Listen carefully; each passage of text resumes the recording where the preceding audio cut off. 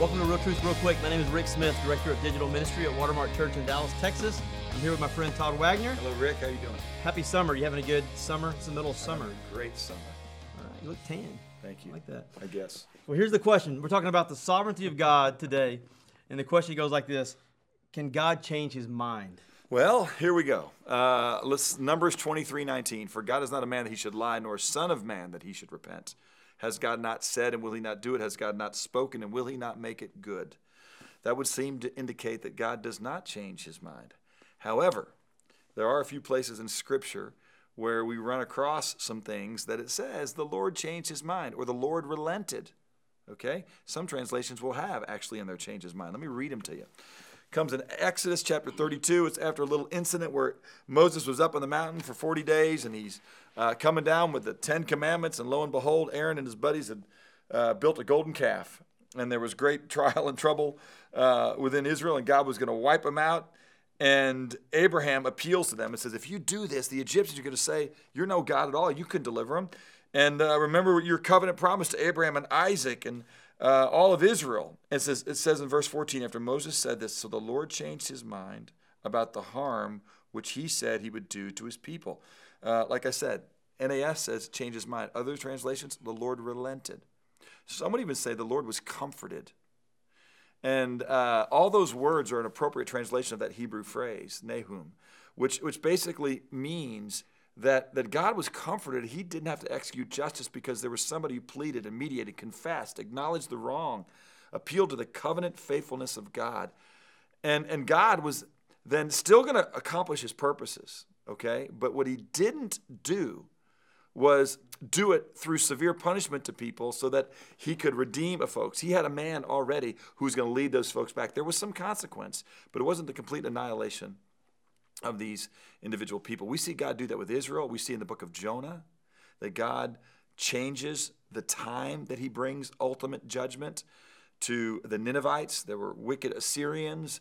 Jonah didn't want to go and preach because he thought they might repent. Jonah wanted to see judgment come to them.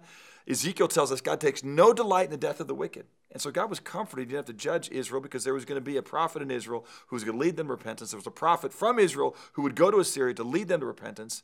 Okay, God does not delight in the death of the wicked.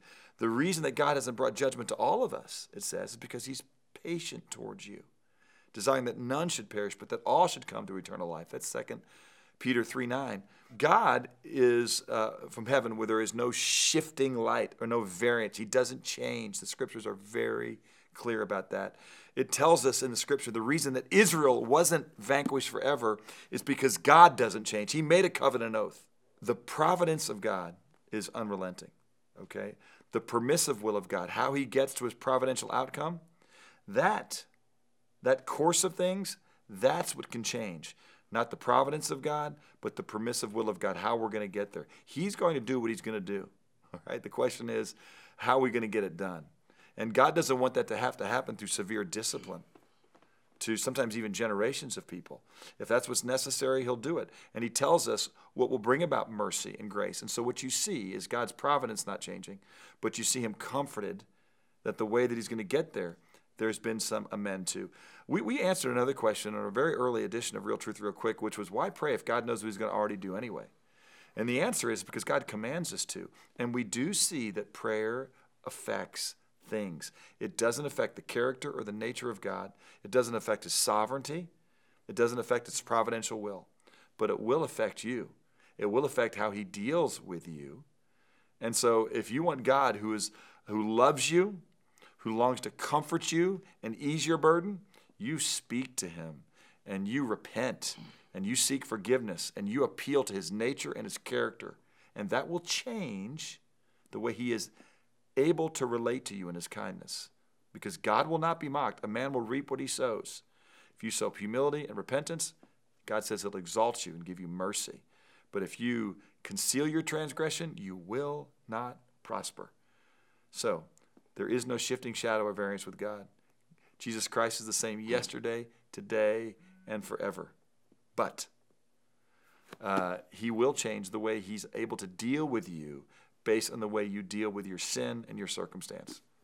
Good stuff. You know, one of my favorite passages of Scripture is the cycle of Judges, where a judge would rise up, he'd sin, God would get angry, in kind justice, they would do it again, they'd do it again, and God eventually said he would watch this cycle happen no more. He was so angry, righteous anger, and then it says, but Israel pleaded with God again, and God relented. Yeah, so I tell people all the time, listen, there's often a second chance, but there's always a last chance. And I would not continue to play that game with God because there is going to be a day when he cannot be found. I mean, Psalm 32, you got to go read that. It talks about you will not find him in a flood of great waters. There was a day when that door to the ark was shut and there was nobody else that could come get on board. And so what I'm telling you is today is the day of salvation. That's Psalm 32. Today's the day to repent. God promises forgiveness to your repentance. He does not promise tomorrow to your procrastination. So God desires that you repent and that he can deal with you in kindness. In fact, his kindness should lead you to repentance.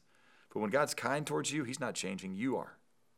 So come to the God of grace and mercy. Good stuff. If you want to learn more about this, I would encourage you to just open up the Bible and read more about Jesus. Open up the book of John and just start there and read more about this character of the one that we're telling you about here on these episodes. Go back and look at that real truth real quick on if God, his will is sovereign and providential, why should I pray? That will complement this one very nicely. Good stuff. Have a great day, and we'll see you next week on Real Truth Real Quick.